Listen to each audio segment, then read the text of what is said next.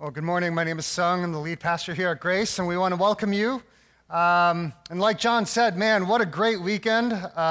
Michigan win, Ohio State loss. Oh, man, and an extra hour of sleep.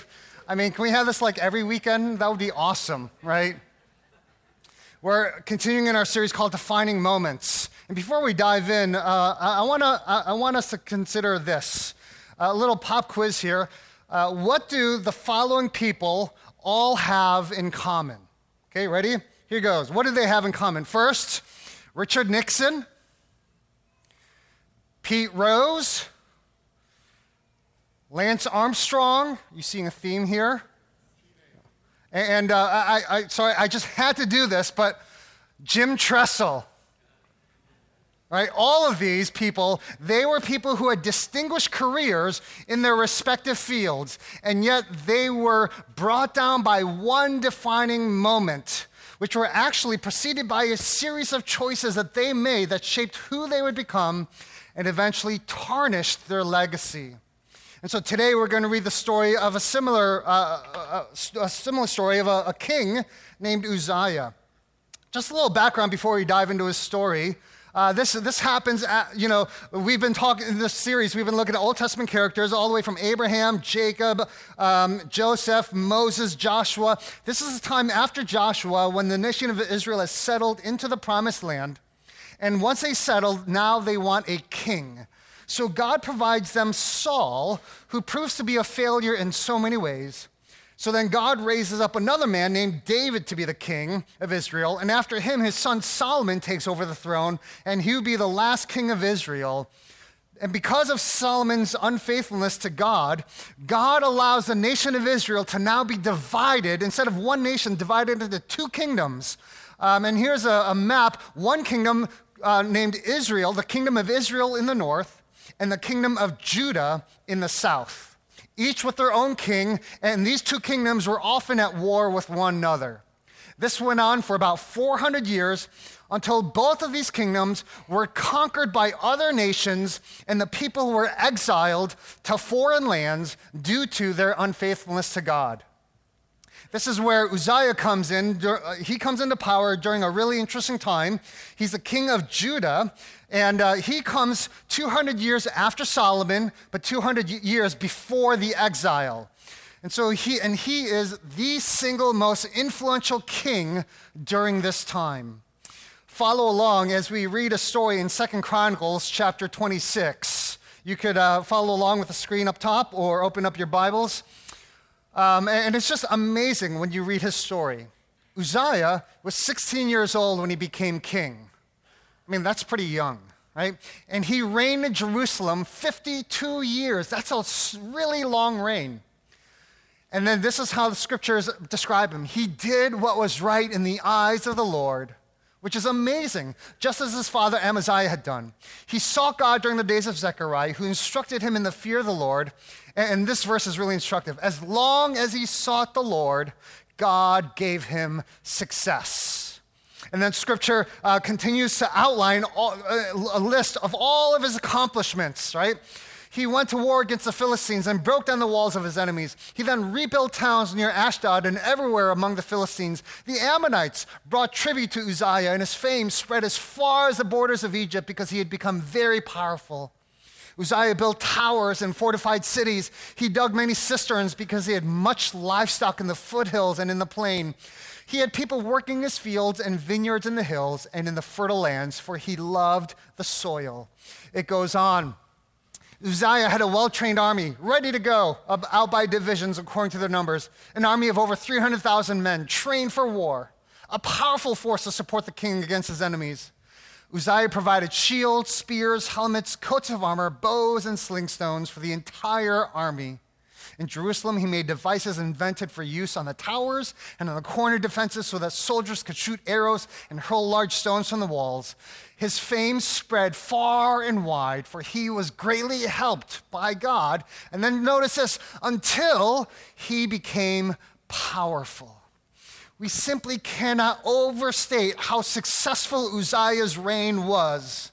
Judah was this insignificant little kingdom whose borders were shrinking because other nations were conquering that land. until Uzziah shows up. He comes into power. All of a sudden, food is plentiful. People are flourishing. Their cities are fortified. The military is strong. Right? And because of Uzziah, this little kingdom of Judah pushed the envelope even when it came to military and agricultural innovation. And because of that, the borders of Judah were expanded, all because of Uzziah. So by any measure imaginable, Uzziah was an incredibly successful leader. But then his defining moment comes in the next verse as we continue to read his story. Verse 16 of 2 Chronicles 26. But after Uzziah became powerful, his pride led to his downfall. He was unfaithful to the Lord his God and entered the temple of the Lord to burn incense on the altar of incense. Azariah the priest with 80 other courageous priests of the Lord followed him in. They confronted King Uzziah and said, "It is not right for you, Uzziah, to burn incense to the Lord. That is for the priests, the descendants of Aaron who have been consecrated to burn incense. Leave the sanctuary, for you have been unfaithful and you will not be honored by the Lord God." And this is how Uzziah responds. Uzziah, who had a censer in his hand ready to burn incense, became angry. While he was raging at the priests in their presence before the incense altar in the Lord's temple, leprosy broke out on his forehead. And then it says, King Uzziah had leprosy until the day he died. He lived in a separate house, leprous and banned from the temple of the Lord. The other events of Uzziah's reigns from beginning to end are recorded by the prophet Isaiah, son of Amos. Uzziah rested with his ancestors and was buried near them in a cemetery that belonged to the kings, for people said he had leprosy. I mean, what an epitaph. Right? Here's this guy, huge, huge success, and it is tarnished by one defining moment. And did you notice he wasn't buried with his ancestors in the field where other kings were buried? He was buried near them. Why? Because he had leprosy, this contagious disease that shunned you from the community, and you were declared ceremonially unclean. And so there are many things in Uzziah's story that are relevant to us today, many things that we could point out. I just want to point out two things from Uzziah's story, and the first is this. I want us to notice that Uzziah's downfall came not as a result of some external threat, like a military or a conquering nation. It didn't even come because he committed some huge immoral act or something, but simply because of the fact that he had been successful in the past.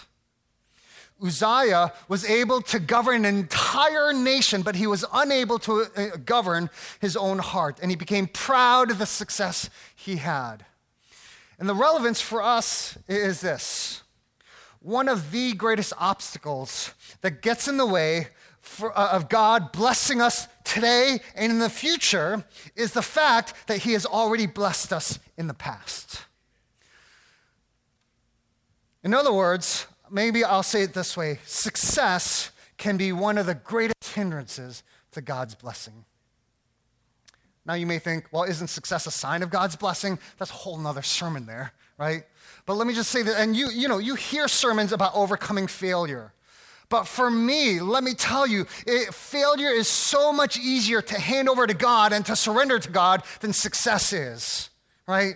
I mean, with failure, you have nothing, and so you're just handing that over to God. With success, right, that is so hard to surrender that to God because it is not a far leap for me to go from, God, thank you for all that you've given me, to, man, look at all that I've done. Look at all that I've accomplished. Look at all that I've built for myself, right? That is the Uzziah syndrome. Of going, thank you, God, to, man, look what I've done. Now, of course, success isn't bad. Hard work isn't bad. Let's be clear. The point is simply this, that for so many of us, when we've been greatly blessed by God in the past, it is so easy to assume that somehow we were responsible for it all. And we think that God's blessing is exactly what I deserve. Of course I should get that. I've worked hard. I earned it. That's what I should get.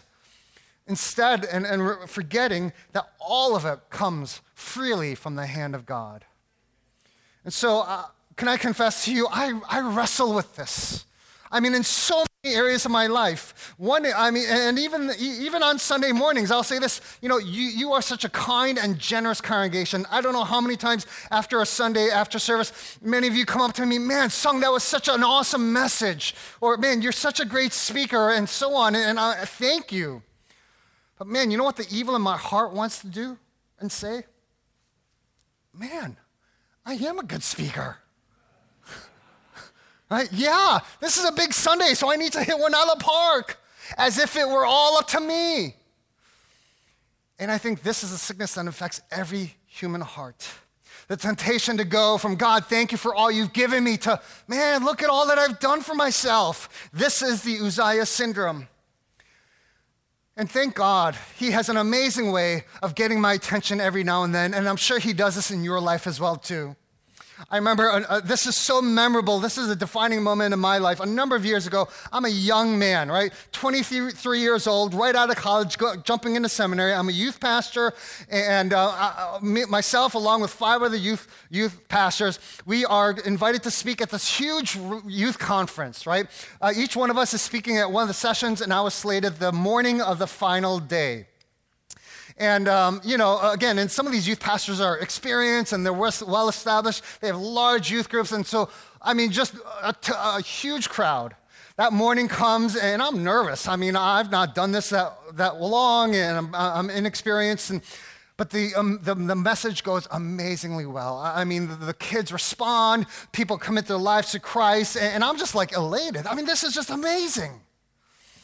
Well, after that morning session, I'm in the men's restroom, and at that point, right, the wireless mic is turned off, right? That's always an important thing to remember. And this gentleman, whom I've never met and have not seen since then, comes walking in and starts talking to me. And if men, like, you don't talk to other guys in the restroom, right? When you're doing your business, that's a little uncomfortable. He comes and I'm standing there and he's like, hey, that was a really great message.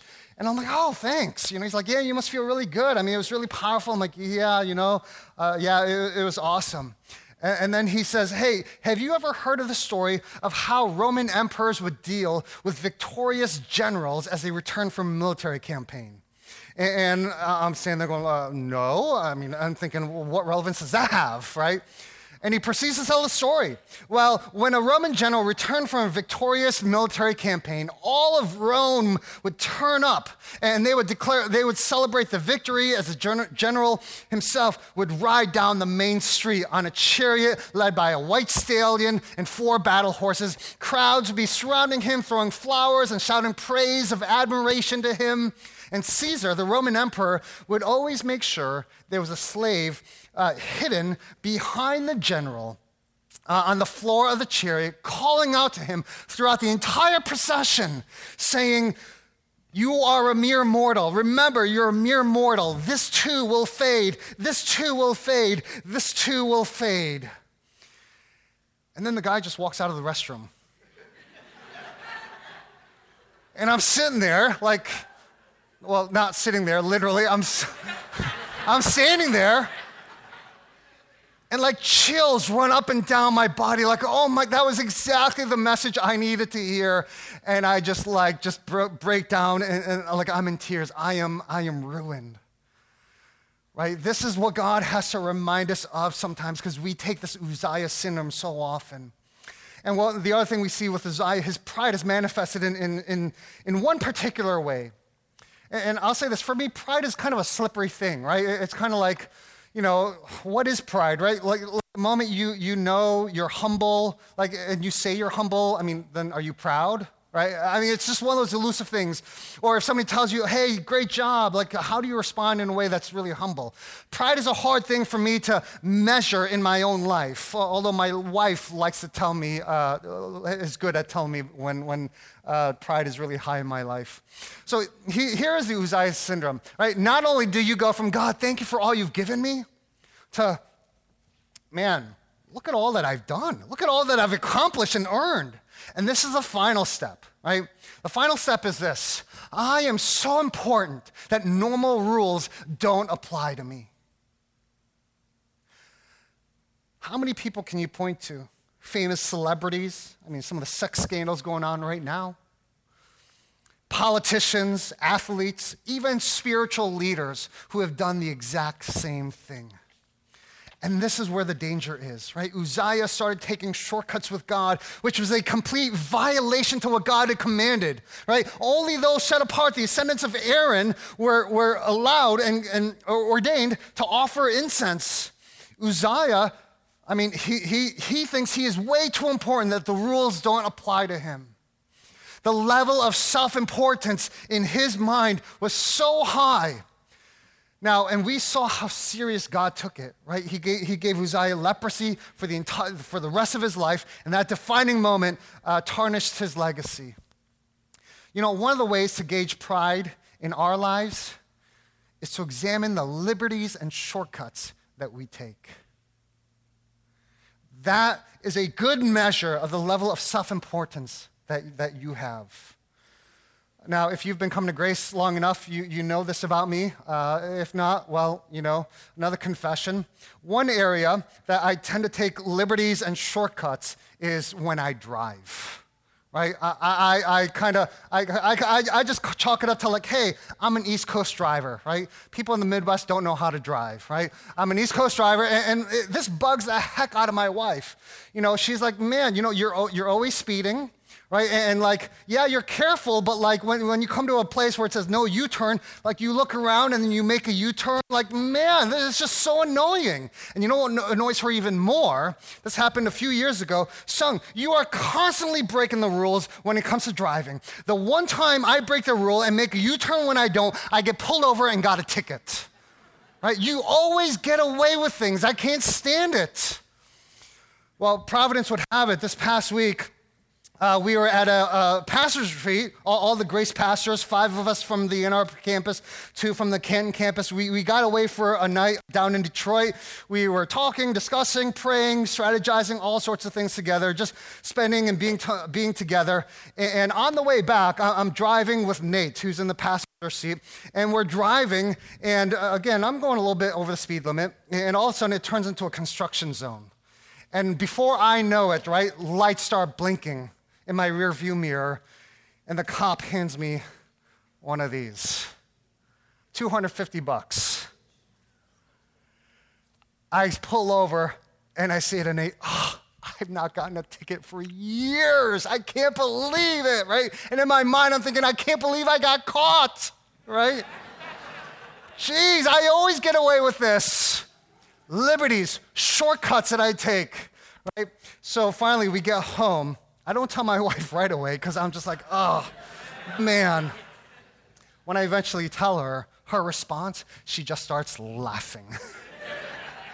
Not like a ha-ha funny laugh, like a vengeful kind of and she literally said this. I wish I could have recorded it. She's like, you deserve it. It took so long. You had it coming to you. Right? I'm so glad you got a ticket. Now, maybe this will teach you. Let me say, for me, it was a defining moment, right? I felt like God was saying, look, Sung, this is a window into your heart that shows the level of self-importance, the liberties and the shortcuts that you think you can take without getting caught or what. Sung, your heart is really dark. Now imagine if you fed that over the course of months and years, and you think, man, I don't deserve this. Nobody has to know. The normal rules don't apply to me. That is death. And our usefulness in God's kingdom hinges on these sorts of things. Because the point I want to make in all of these things, as we look at the story of Uzziah, is this one main point, right? God will only use those people he can trust with his glory. And for those of us who are infected with the Uzziah syndrome, man, right, this is hard because we want glory for who? For God? We may say that, but we really want glory for ourselves. I want to build a monument to me. And this is a temptation of every human heart. And for those of us who are followers of Jesus, this is a huge battle for us because not only do we take liberties, but we become puffed up with self-importance as if God somehow needed us in his kingdom. Like we're doing God a favor by coming to church and serving him. God can and does use anybody. But man, he will only use consistently and over a lifetime those people that he could trust with his glory. And throughout Scripture, we see that God uses broken, weak, dependent people. Why? Because then everybody will know that it's him and not them. Preach it, brother, right? Those are the kinds of people God uses. He doesn't use people who grab and clutch after power and recognition and fame, right? Man, can I say this? This was a terrible message to prepare all week, right? I'm preparing this and I'm getting killed by God. Like, man, God, this is terrible, right? I mean, I am preaching to myself here this morning. Man, because I look at Uzziah, man, that's so easy. That is what's in my heart too. So I want to call us to two different postures, two postures that I'm calling myself and all of us to adopt. And I trust, here's the thing, with these two postures, I wish these were like one-time decisions and then it would stick, but they're not. They're lifetime decisions that you need to make every single day, and I trust that many of us want to be used by God, and so these are the two postures that I think we need to take. The first is the posture of accountability. We cannot live the Christian life in isolation. I mean, how many of you enjoy having people examine your life in a deep way? I mean, I don't know anybody who does, right? I mean, like, particularly by people who know you and love you enough to tell you the truth. I mean, we don't like this. It's way easier just to play the religious game. Well, I come to church, and some of you, it's like, well, gosh, I'm even in a community group. Of course I'm useful in God's kingdom. Or, I mean, here's another way we get proud. It's like, well, gosh, I even tithe, not like 98% of the church. Not only do I tithe, but I serve in the church. It's so easy to play that game, and those are great things, but it's so easy to hide behind those things and not really be in relationships where we're accountable to other believers. And sometimes this is where I see it. I mean, I see this everywhere. But for some of you young people who are dating, this is what I often see. You start dating, you get so enamored with one another, all of a sudden, like, all you do is spend time with one another, and you don't spend time with anybody else, right? If you're young and dating, like, man, you need to be known by other people. And this is true whether you're single or married too, right? You need people who ask you the hard questions, because we want to take liberties and we want to take shortcuts in different ways, in different aspects. But I have men in my life who will ask me the hard questions and who will love me enough, but not love me enough to actually tell me the truth and point out things to me and say, son, you have a tendency to do this. Man, that's not easy. I mean, and accountability all around. I mean, shoot, even my dad who lives 800 miles away, he listens to my sermons, and sometimes we'll talk and he'll be like, hey, son, do you realize you said this in your sermon? I'm like, man, gosh, okay. Or even Amy, right, my wife, she's always, I mean, she's like, that story you told, I don't know if it went exactly like that way. Okay, don't tell me how it really went. I don't want to know, right? And I think, man, I'm the lead pastor. Leave me alone, right? That is the tendency we have. Accountability is so important, the posture of accountability. Secondly, the posture of brokenness. God commands us to humble ourselves, not to wait to be humbled, not to wait till something bad happens to you, but to proactively humble yourself before God. When you're around broken people, like, you know it, right? I mean, you've been around those people. Broken people don't always have to win. They don't have to be right all the time. Broken people, they don't have to be in control. They don't have to be first. They don't have to be successful. They don't have to be recognized. And so for us, this is a work of God, yes, in breaking us, but it's also a decision that we make to humble ourselves before God. And if you think of what it means to be broken, like to break a horse, for example, right? When you break a horse, right, it doesn't mean that the horse no longer has any strength, will, or energy, right? When you break a horse is broken when all that it has left is useful in the hands of its master. And so now the master can channel all of its strength and energy and will towards the goal and the purpose that the master intends. And so that's the posture that we're called to. to hand over not only our failures, but especially our successes. And to recognize that all of it comes freely from the hand of God. And so let's pray that God would give us a passion for his glory. I know that's like the good and right religious thing to say in church, but can I say this? I'm passionate about my glory. I'm passionate about my success. Yeah, sure, I'm passionate about God's glory as long as I'm involved in some way, right? But for so many of us, the burning desire isn't to see God glorified. And so let's examine our hearts. What kind of liberties and shortcuts are you taking? Where do you see self-importance creeping into your life?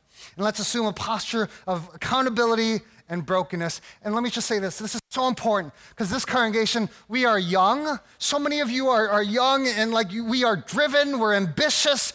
God will use you in so many ways, and that's why this is so, so important. And even as a church, 8-year-old church, we've grown a ton. This is so important for us to recognize that all of it is a gift from God, and it's easy to be proud. And so, again, the only solution that we have in this is, again, to look to Jesus. Right? He's the one that gave himself up for us. He's the one that came, and he made himself broken for us on the cross. He gave his life for us, giving himself, taking upon the sins that we deserve. Right? He lives a perfect life we couldn't. He dies the death that we deserve, and now he takes our place so that we don't experience the wrath of God. We don't have to be separated from God forever. But now because of him, we could see how broken he is and the way that God the Father glorified him, and we could see that and go, man, that is exactly who we want to follow. And it's only because of the good news of Jesus that we are able to do this. And so we're going to celebrate the Lord's Supper today. But before we do that, can I have you stand? Let's stand, and would you bow your heads and close your eyes, and would you pray with me? Let's pray that God would give us that measure of brokenness in our hearts.